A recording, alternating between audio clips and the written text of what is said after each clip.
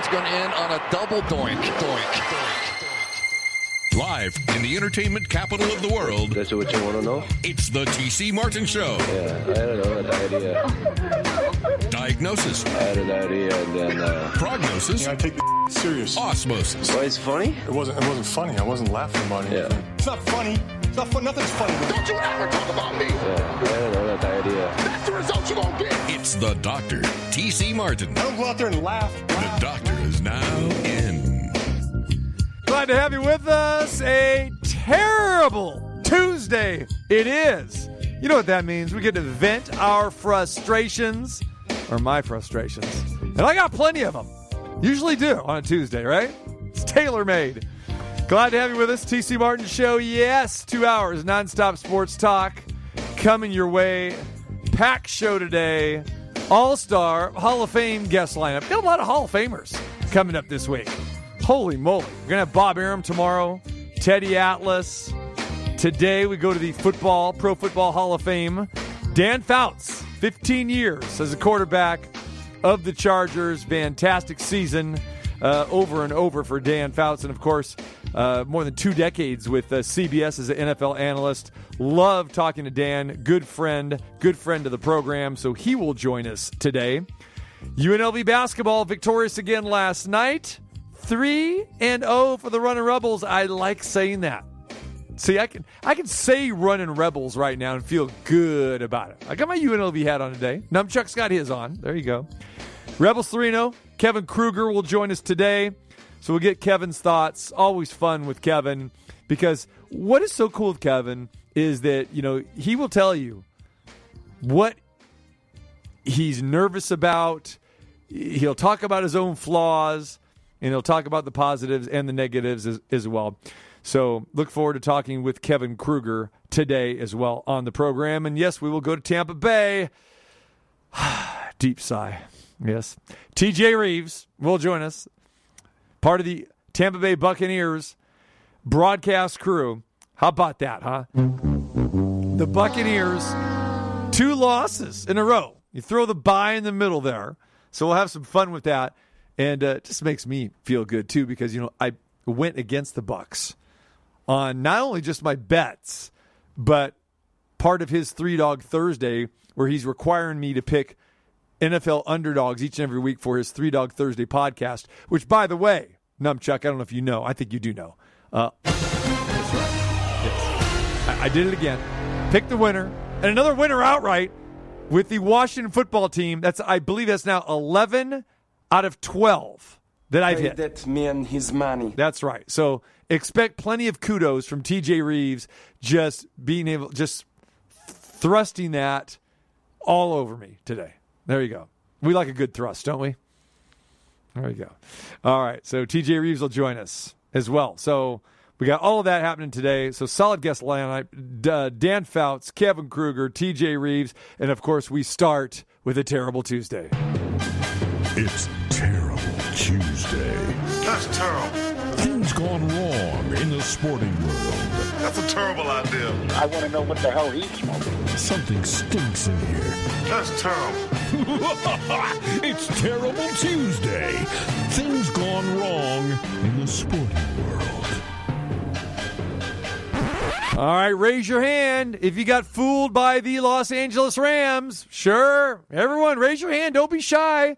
Of course. You know, Rams coming off that embarrassing loss the week before, even though I picked the Tennessee Titans the week before. But yeah, we all thought the Rams were going to get well against the 49ers. After all, the Niners, coming to the game 3-5, have been pathetic. Jimmy Garoppolo, mostly pathetic. They were terrible the week before on their home field against the Colt McCoy-led Arizona Cardinals.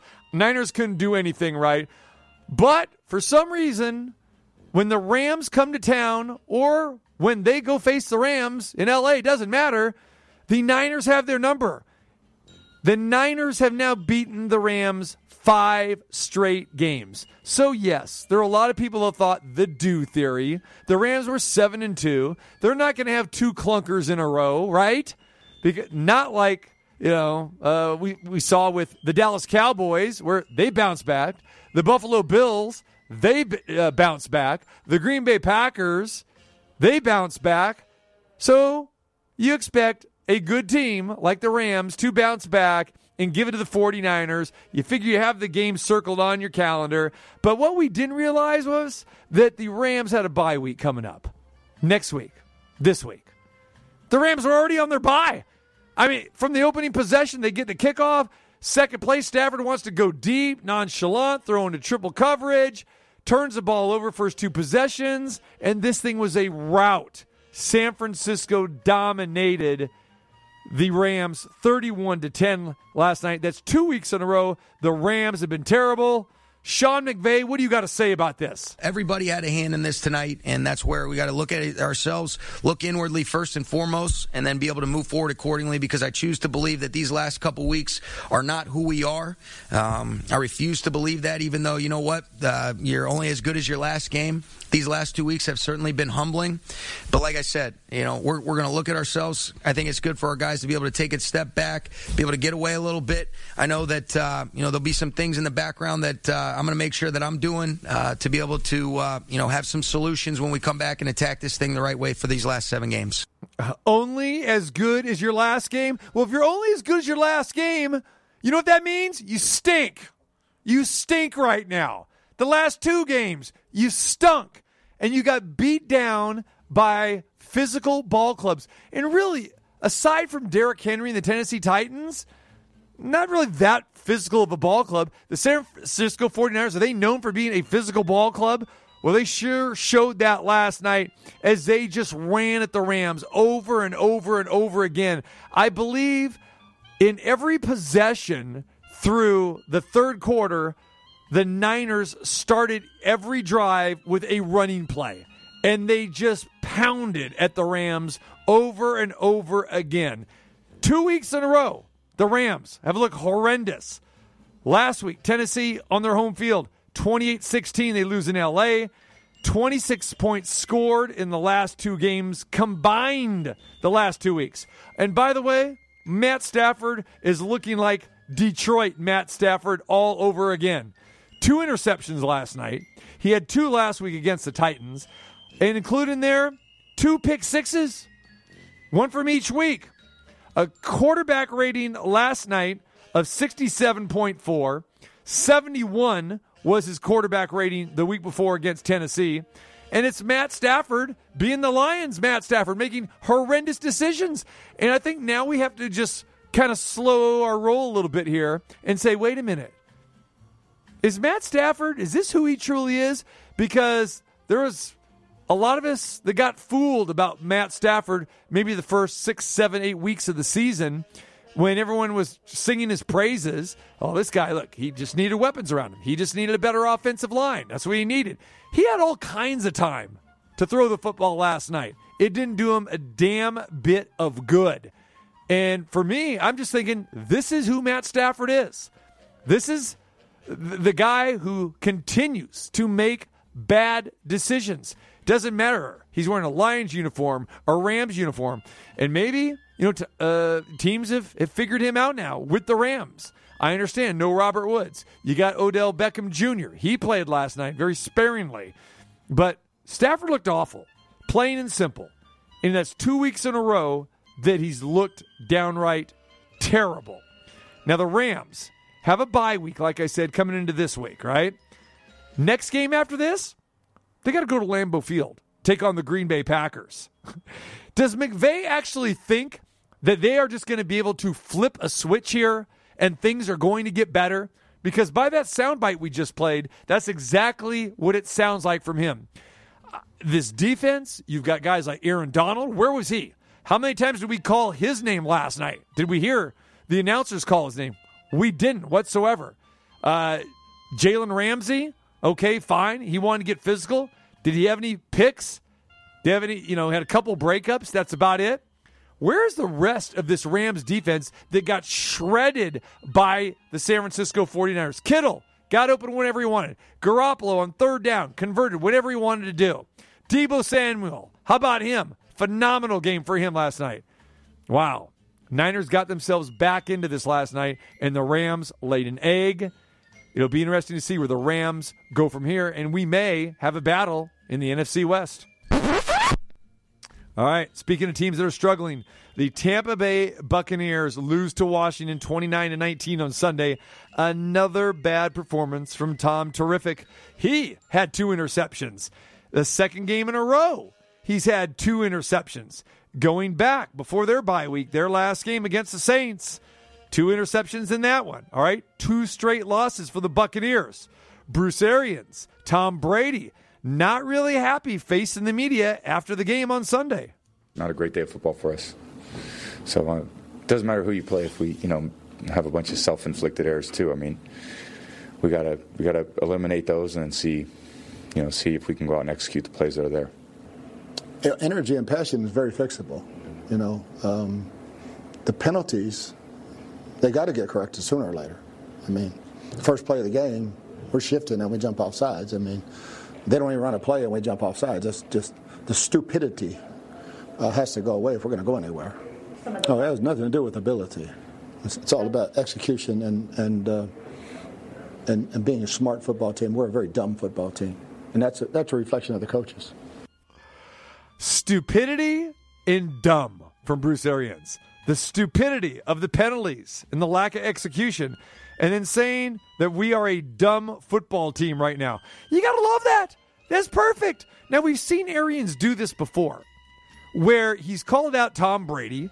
Remember Brady last year when he didn't know it was fourth down? How is it? Third, fourth, fifth down? What are we, Colorado? Back in the day, the Mike Pritchard days? Is that what we're doing here? Yeah. And he called him out. They righted the ship. Pun intended there. And then they got things right. There you go. Is this going to happen from here on out? But again, I like it. Here's a veteran coach, a guy that takes no nonsense, and he's calling out his team, saying we're a dumb football team, and the stupidity that they're playing with right now. Good for Bruce Arians. Do you think anyone in that Tampa Bay locker room is calling out Bruce Arians or feeling like, oh, man, he's trying to divide our locker room. He's calling his players stupid. Do you think that's the case there? No, I think he can push those buttons. And I think he's probably saying the right thing. Too many other coaches will not do that. They will not challenge their team. They will not call their team out. They will not call themselves out. And that's what Bruce Arians said. Basically, he called himself stupid, saying, we got to coach better. A lot of stupid decisions being made. We are a dumb football team, and he goes, it starts with the coaches. So good for him. Hey, we know this, and I talk about it all the time. Repeating a championship is the toughest thing to do in sports. Toughest thing in sports is to repeat. This team is not winning a Super Bowl. I said it before, told TJ Reeves, I'll tell him again today when he comes on the show. This team is not winning a Super Bowl. It's too hard to do. When you reached the epicenter, the plateau, you're at the height of the mountain, and you celebrate, you parade, you just have that natural deep breath, take a step back, and you're not nearly as hungry. Now, can you get it back where you make a push and you make a run in the second half of the season? Yes, it's a long season, especially this year. It's 17-week schedule. But your target is on your back from everybody else. You're everybody's top game of the year. You're the Super Bowl defending champions. It is the toughest thing to do, and that's why we see teams in all sports very rarely repeat, especially with all the parity and the way everything is. And a lot of players don't have the drive. And as we know, a lot of players don't come back after they won a Super Bowl or they won an NBA championship or a World Series. They go, okay, I've done that. Mission accomplished. Let me go get some big money somewhere else. Even though the Patriots had basically everybody coming back, all their key parts coming back, including Tom Brady, this does not look like a Super Bowl team right now. Remember the 17-0 talk? Everyone was talking about, hey, this team's going to be 17-0. We even had odds up at the sports book where people actually thought this team would go undefeated. It's insane. It's absurd. This team's lost 2 in a row. Let's see what they got next week. Monday Night Football against the Giants at home where they should destroy them. So we will see. Tom Brady, parting words, wasn't taking that press conference and some of those questions too keenly. We started with the ball. They came away with it. So thank you, guys. Have a good day. That's it. He dropped the mic, said, that's it. Cam Newton is back. Oh, yes. And he's going to let you know that he's back. as he got in the game. Early on in their game this weekend, Cam Newton came on the field against the Arizona Cardinals, made an early appearance, and came in and on the second play ran the ball in for a touchdown. Comes back in the next series, and then he throws a touchdown pass. Oh, yes, Cam Newton's back, and he'll let you know it. Re-signed with the Panthers on Thursday. Just 3 days ago, McCaffrey split out wide to the right. Newton takes the snap, and he is in for a Panthers touchdown.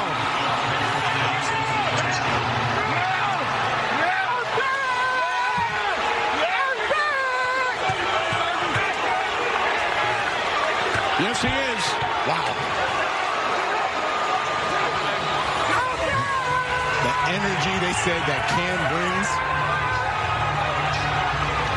Yeah, he's back.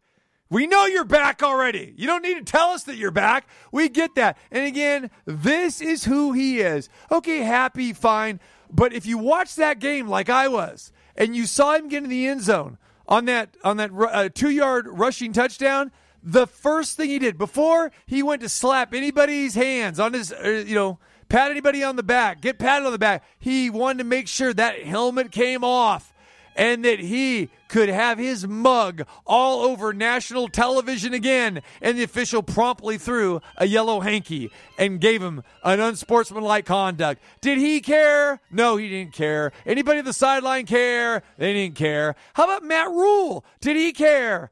Of course not, because he's a young coach. He's going to let Cam run the asylum.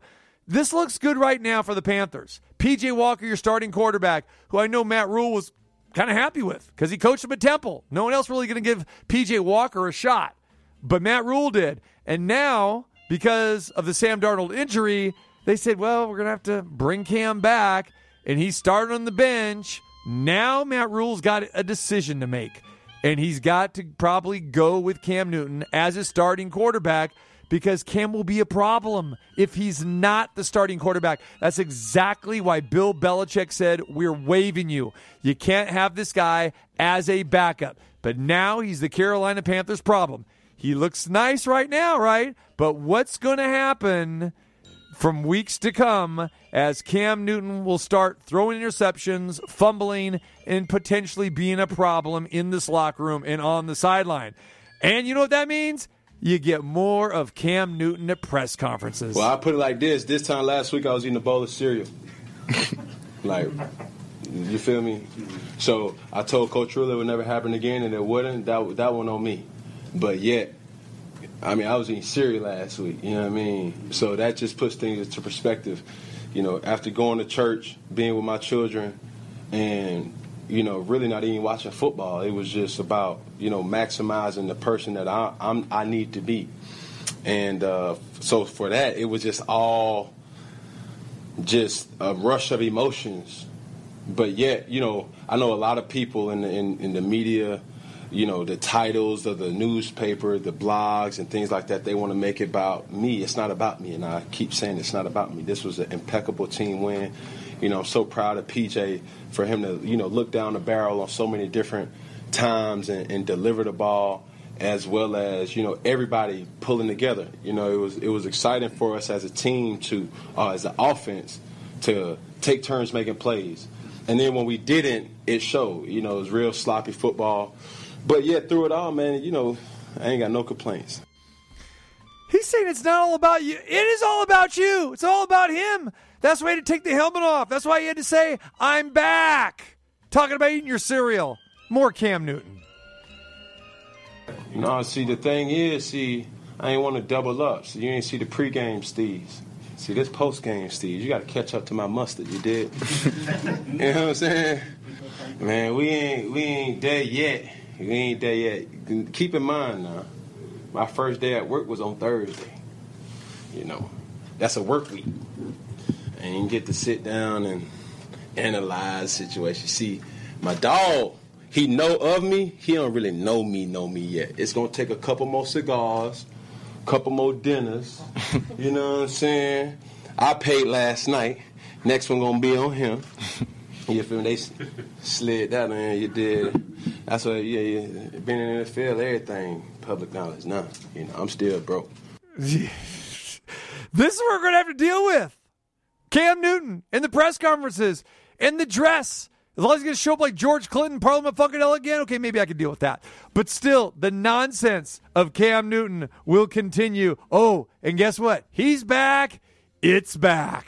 All right. You know who's not back? The Detroit Lions. Yeah, shout out to my boy C-Win. You didn't lose this week. Brian Feldman, my guys who are diehard Lion fans, the Lions did not lose. Oh, how frustrating is it, though, if you're Dan Campbell. They play the Pittsburgh Steelers to a 16-all tie. 16-all tie. The game goes into overtime. Dan Campbell's frustrated, but more importantly, I don't think many people on this football field knew the rules of professional football. Honestly, I don't know. Like I say, I'm in this twilight zone. I don't know what this is, really. We didn't win, but we didn't lose either. And all you can ask for is improvement. And we improved. You don't know if to be happy or sad. I mean, really, you're not happy because we could have won it and we didn't. But it is better than a loss, I guess. That's not any consolation, but on paper it is. I mean, I'm back there like, yo, how many overtimes can we do? And they're like, 3. I heard 2, 1. Like, we were like, yo, whatever's going on, we about to just put our all into it. I didn't know you could even tie in the NFL. I was in my mind, I was sitting on the bench ready, saying to myself, I got another quarter to go, but I guess somebody came to me and said, that's it. And so I ain't never had to tie in my life before, but first time. Yes, that was Najee Harris of the Steelers. Didn't know. For that, you had a Lions player not actually knowing the rules there, DeAndre Swift. And then you had Jared Goff talking and Dan Campbell talking. But here's the thing. Okay, you played hard. You didn't win. Frustrating. You're a horrible football team. Jared Goff, 114 yards. 114 yards. Another pathetic performance by Jared Goff. But let's talk about not knowing the overtime procedures. How could this happen? I mean, haven't these guys watched the NFL before being in the NFL? Whether it's growing up or how about this? You know, in college, you're a high-profile player and you don't know the overtime rules? Okay, that's one thing, I guess, right? But how about the coaching staff? It's on the coaching staff. You don't coach these guys up and prepare? Oh, by the way, now we go to overtime. This is how it goes down, you know? Each team is going to get a possession. If we score a touchdown the first possession, game over, we win. Or we get a safety, game over, we win. If we don't score, then next score wins. Whether it's a field goal, safety, any. It's pretty simple. But for these guys, when the clock runs out to 0, they play 10 minutes in the overtime period, and it gets to 0, and you look up there, and the score's still tied. You're thinking, actually, that you're going to go back out there? What is this? Is this Dan Fouts? Is it these Chargers? Is it against the Bengals? The double, the triple overtimes? No, that went away decades ago. How can you not know the rules of your own game? And believe it or not, we see this. We see it in basketball. We see it in football. We see it. It's really weird. Maybe only in baseball where they get it. But they don't know the rules of the overtime period. Craziness. Florida State, Miami. This thing ended wildly where Florida State came back, got a victory. Here's how it sounded. They got to get to work quickly. Got to spike and maybe get a play. Oh, wow. He took a long time before spiking. It took 3 steps on the drop back. Oh, my Lord. Tyler Van Dyke, what are you doing? And Mike Norvell seems to be indicating should be 0 time left. He took a 3-step drop and spiked it. Yeah. By rule, in order for the quarterback to spike the ball, there has to be 3 seconds on the clock. There were 2. Therefore, the ball game is over. Oh, my Lord. What an inglorious ending for the Hurricanes. And the Seminoles say less. So Florida State scores, all right? They get a touchdown, and then Miami's coming back, and they're at the 50-yard line, getting position for a game-winning field goal. there is 2 seconds on the clock. The guy spikes the ball, takes like three steps back. Actually, there's like, I'm sorry, I take that back. There's like 6 seconds on the clock. Takes 3 steps back, kind of nonchalantly spikes the ball, and it ends with 2. So therefore, the game is over.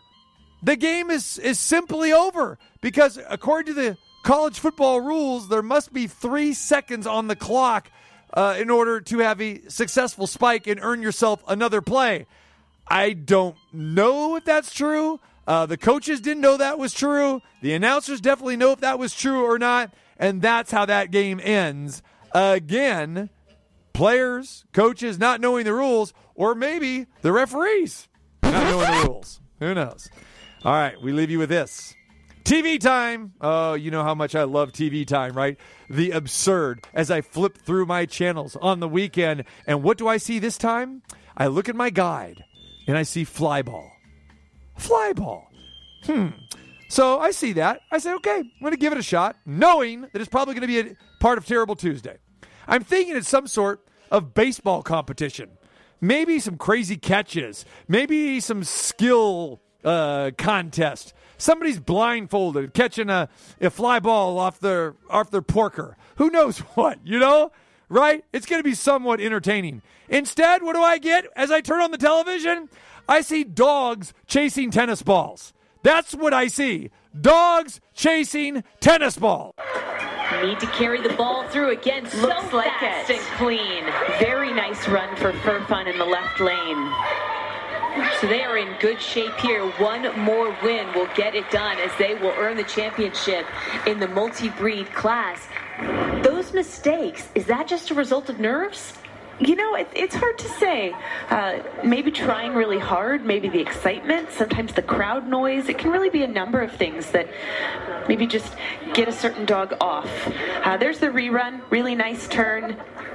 Beautiful look at the dog as well, showing that really any breed can excel. Furfun, all right? Getting a dog off? And then what was the last word? About excelling? Well, maybe correlate. Who knows what? I'm watching dogs on TV. I mean, this is something that I see frequently at my neighborhood park. Seeing guys throw tennis balls and have the dog run him down, chase him. Do I need to see a tennis ball drop from somewhere and these dogs jumping on crates and going all the... No, it's ridiculous. Why is this on my TV? And here we go again. What? Tetris, Spartan games, spike ball, half a dozen other nonsense things that we talk about on Terrible Tuesday that I've ripped before. And now I've got to talk about, what's this called? Fly ball? No, come on. Are you kidding me? The North American Flyball Association. Here is their intro.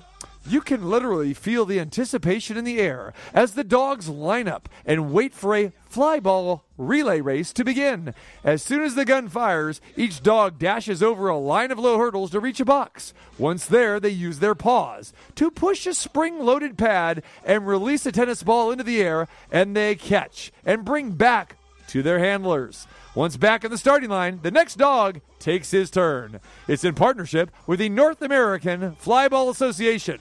The AKC recognizes 4 titles: Flyball Dog Champion, Flyball Master, Onyx, whatever the heck that is, and Flyball Grand Champion. There you go. Get this off of my television.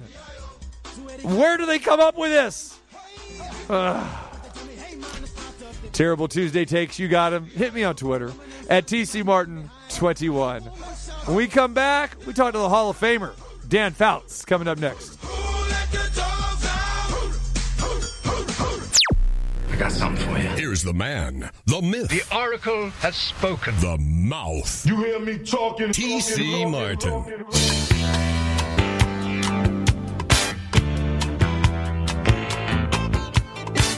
All right, plenty on the table here to talk about in the NFL. Another exciting week. A lot of upsets. Underdogs cashing in again at the books.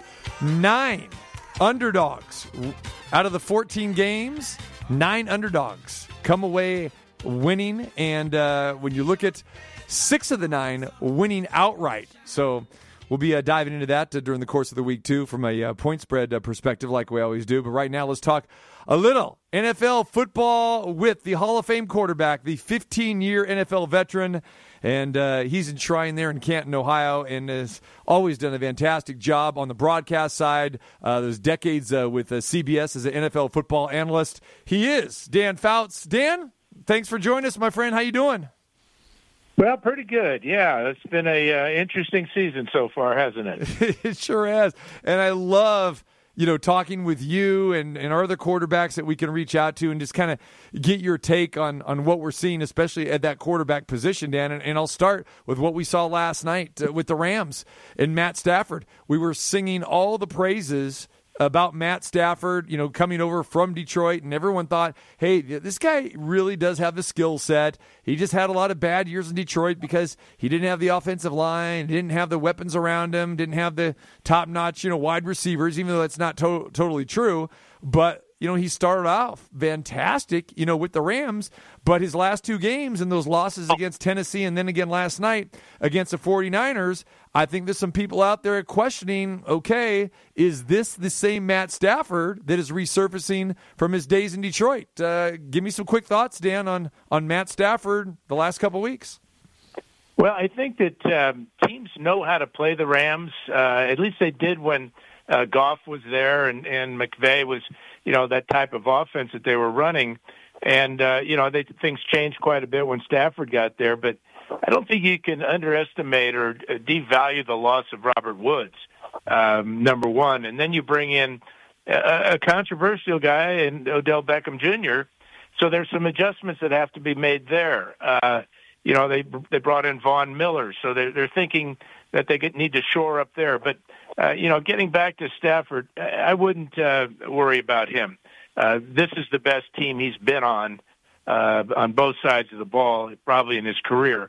So I think that, teams are starting to figure him out a little bit. Now it's time mid-season where you readjust your offense. You see what teams have done. You do some self-scouting. You figure things out, and then you go forward. But the interesting thing is, how will they incorporate Odell Beckham Jr.? When you look at this Rams team, Dan, it really looks like that they have not played physical football the last couple weeks, especially last night. I mean, San Francisco just took it to them. And, when you think of Sean McVay's teams, a lot of people think about, there's bells and whistles and there's all this, innovative stuff offensively. But, with his background, and you probably know this better than anybody, I mean, there's a physicality to the way that he's always coached and taught. And we didn't see that at all last night. Is this a Rams team that can be viewed maybe a little bit soft? Well, I'd like to rather focus on the two teams that they lost to. I mean, Tennessee right now is as hot as anybody and a big physical team, even without Henry, okay? So then San Francisco is desperate, okay? They've had a very disappointing season. So they're going to give the Rams, their natural rival for many, many years, their best shot. Playing at home, they hadn't won at home forever, it seemed like. So just the cards were, all the stars were all lining up there for the Rams to have a tough time in both those games.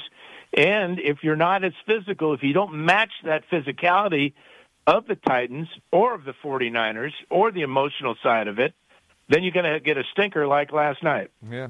Do you think it's panic time in L.A. after these two losses, especially the one last night? Or is this just a matchup thing where San Francisco now has won 5 in a row against the Rams over the last 2 seasons? Yeah, that's shocking. 5 in a row over a team that you have to play twice a year. Very difficult to sweep a team during the regular season, but to do it as the 49ers have done now, as you said, 5 times in a row. As far as a panic time, no, there's a lot of football left. Very competitive division. We've seen Arizona stumble a little bit.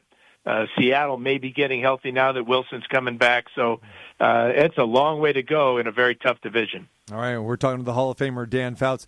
Dan, let's talk a little. You mentioned Odell Beckham Jr., and we see him, coming in here. The Raiders just got Deshaun Jackson. He comes in. Talk a little bit about the chemistry, especially when you're bringing somebody in. I'm sure that you had to go through this during the course of your career.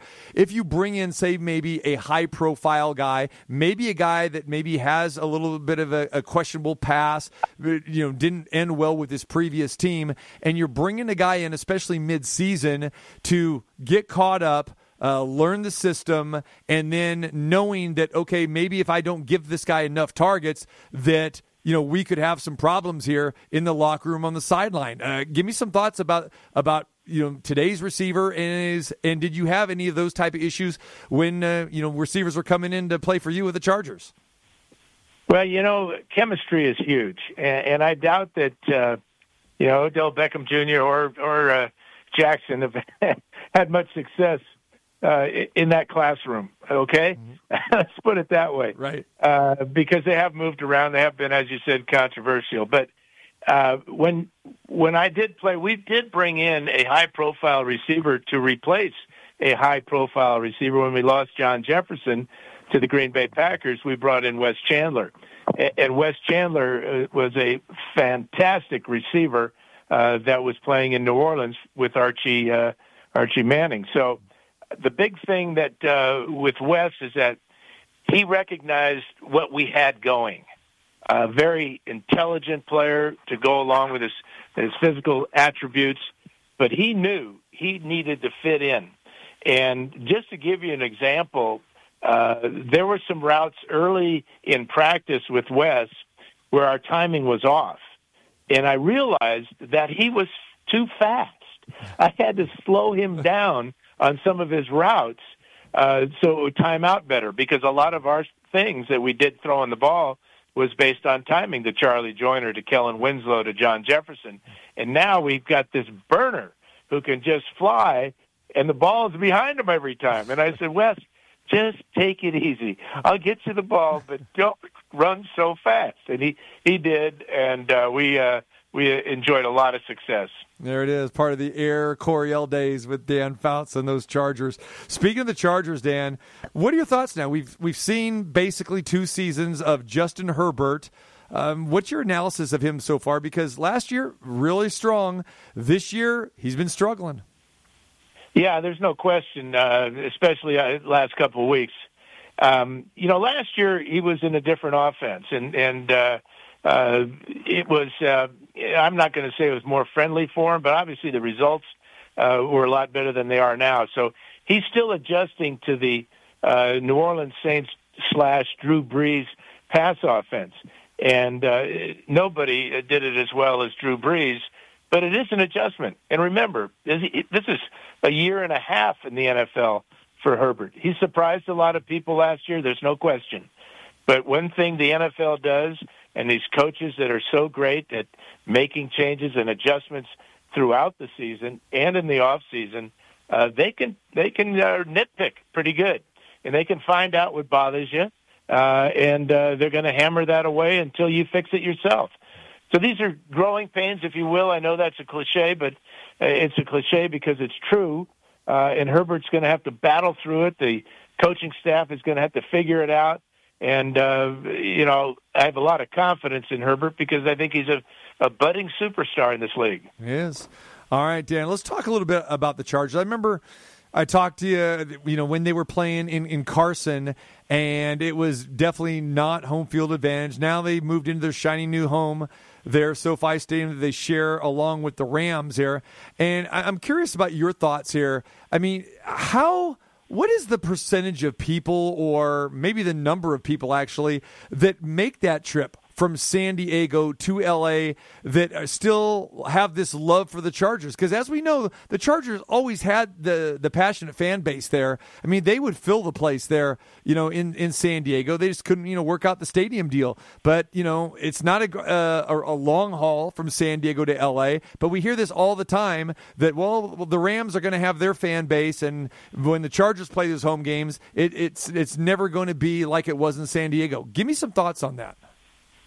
Well, you're probably right that it's never going to be like San Diego because the Chargers really made San Diego a major league city when they moved to San Diego back in the early 60s. So and the fans and the people of San Diego have embraced them through the good years and the lean years.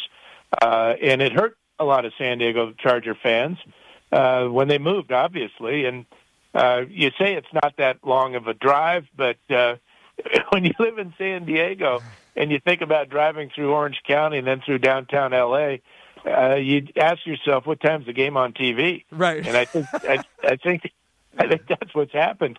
The other thing is that visiting team fans love to come west, especially as the season and the fall turns into winter. Back east, it's always summer and 70 in L.A. So that's another battle that the Chargers and, frankly, the Rams have to take into account as well. It's a tremendous stadium, just one of the best. And, the one in Vegas is absolutely fantastic as well. But there are going to be a lot of visiting fans in Vegas as well as in Los Angeles, just because both those are great destinations to go to in the fall and winter. Now, we've seen that firsthand here, and then you go back to Sunday night where there was so much, red and white in that building. And then, being in the stadium, you just, say if you've got your head down, you have no idea if the Raiders made a great play or the Chiefs made a great play because, it was almost like, 50-50. And I know that, Charger games have been that way, like we said in the past. And you bring up also a great point about, going to L.A., but to come to that stadium. So if you're a visiting fan, people want to come to Vegas and they want to, see Vegas. And, maybe L.A., when you're playing back at the Coliseum, fans really don't feel that way. But now you got this shiny new toy, this $1 billion stadium. I think fans really want to go experience that stadium more so than just the sunny weather in Los Angeles. There's no question. And when you get to the stadium and you're sitting in your seat and you look up at the scoreboard, that unbelievable replay board, you go, it's unbelievable to think that you've got a good seat wherever you are. A lot of the people way up high, they're basically watching the game on television because that screen's on all the time. All right. Have you been to Allegiant Stadium here yet for a game yet, Dan? No, I'm looking forward to going to the Pac-12 championship game. There you go. Okay, well, yeah. we'll definitely see you there, and we'll try to have you on before that because, of course, we cover that here as well too. He is the legend. He is the 15-year NFL veteran, the Pro Football Hall of Famer, Dan Fouts. Dan, let's talk a little bit about the Raiders and talk about Derek Carr. Obviously this is a guy who's come under a lot of scrutiny from Raider fans, especially after the performance against the Chiefs. Derek is a guy that, people love. He's great to cover, here in the media, but there are some fans that are saying, we're paying this guy a lot of money. He hasn't delivered at any point in his career. When you see Derek Carr, tell me the quarterback that you see. I guess, it's been an inconsistent career, I believe, for Derek. Some unbelievably great games, and then some other games where you shake your head. So, and having the situation with Gruden and everything, and that really, I'm sure, messed with Derek's head a little bit. Obviously, Gruden is a big supporter, and to have to go through and answer questions and have to react to all that's going on. You only have so many hours in the day to concentrate on your job, which is during the week preparing for your opponent. And then, obviously, not leaving any stone unturned throughout the week. But if you're having other things that are quote unquote distractions, and then you get kind of a up and down type of game. Mm-hmm. You played in the AFC West for the Chargers and had those battles against the Raiders and the Chiefs. And again, like we said, we saw the game here Sunday night, and that's a big rivalry with the Chiefs and the Raiders. But it's with all three of these teams, and throwing the Broncos as well, too. You've got some longevity there, not only as a player, Dan, but then broadcasting so many of these games as well, too. How real is that, from a player's perspective, even coach's perspective, of these rivalries in this division? Well, if you look back at all four of those teams, they're all original AFL teams. Right. The Chiefs were the Dallas Texans before they moved to Kansas City. So you're talking 1960 when the AFL started. And so, it is with each team, because you're playing them twice. You're always going to Denver. You're always going to Kansas City. You're always going to Oakland or Los Angeles. And they're coming to your place, too. So, and as I said earlier, it's tough to win twice against your rivals like that because of adjustments and all the other variables involved. When do you play in the season? Is it late back in Kansas City? Is it early in Denver? Is it it doesn't really matter when it is in San Diego. So a lot of things go into it. But I enjoyed, obviously playing in the AFC West, and I enjoyed getting to know my rivals because there was no way to avoid them sometimes. Do you think the players get a sense of that, though, especially today's players, where, I mean, we just talked about where the game went overtime with Pittsburgh and Detroit, and players didn't even know what the overtime rules were. And you see a lot of players are just kind of disconnected, especially if you're maybe a first, second, or third-year player. Do you think that today's player really gets the sense of these rivalries? No, I don't. I don't think they get a sense of the history of the game either. Right. And that's a shame because it's at your fingertips or it's on your phone. If you want to learn about what it was like for Darryl LaMonica to throw bombs to Cliff Branch and Warren Wells, or if you want to know about Lenny Dawson, or you want to learn about John Elway or all these great players, it's right there. But it appears that in talking to players, interviewing players before I did broadcast, it surprised me how little knowledge they had of the history of the game, and the fact that it's just not important to them. Yeah, and the only guy that you failed to mention in that AFC West was Dan Fouts throwing to John Jefferson, or people like that as well too. So there you go, got to throw yourself in there, right? Well, that goes without saying. I mean, you're talking to me, right? There you go. We are. Hey, Dan, how much longer could you have played if you had today's rules, the way we see protecting the quarterback? I mean, we hear defensive linemen, we hear defensive players, yells and scream about these rules today. Give me your thoughts about this. And guys like Aaron Rodgers and Tom Brady, I mean, they may play to their late 40s. Well, they take good care of themselves in the off season. They've got trainers and dietitians and all this stuff. Basically, we had bartenders, and that worked pretty good for a while. But the rules, as an old guy that played a long time ago, it just sounds like sour grapes. So right. I don't like to go there. I do like to watch the best quarterbacks play every Sunday. And that's why the rules are the way they are. But it is different. I enjoyed my time in the league. And, that's about all I can say about it without having to sound like an old cranky guy. Right. All right, so we're going to put the analyst hat back on for you here. And when you look at the quarterbacks here today, what is the biggest difference in maybe their approach, their decision making, the preparation as they get ready for the games? Do you think it is detailed as some of the greats in the past?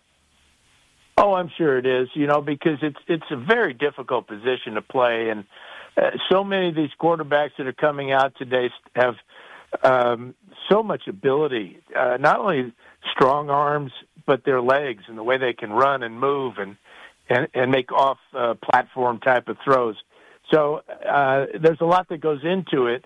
But as far as the traditional quarterback standing in the pocket, if you look back at our Super Bowl winners, most of the time, those quarterbacks that are winning Super Bowl games are pocket quarterbacks.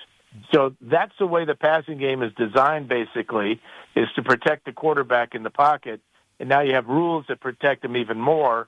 So there is something to be said for guys that are throwing it from the pocket. Mm-hmm.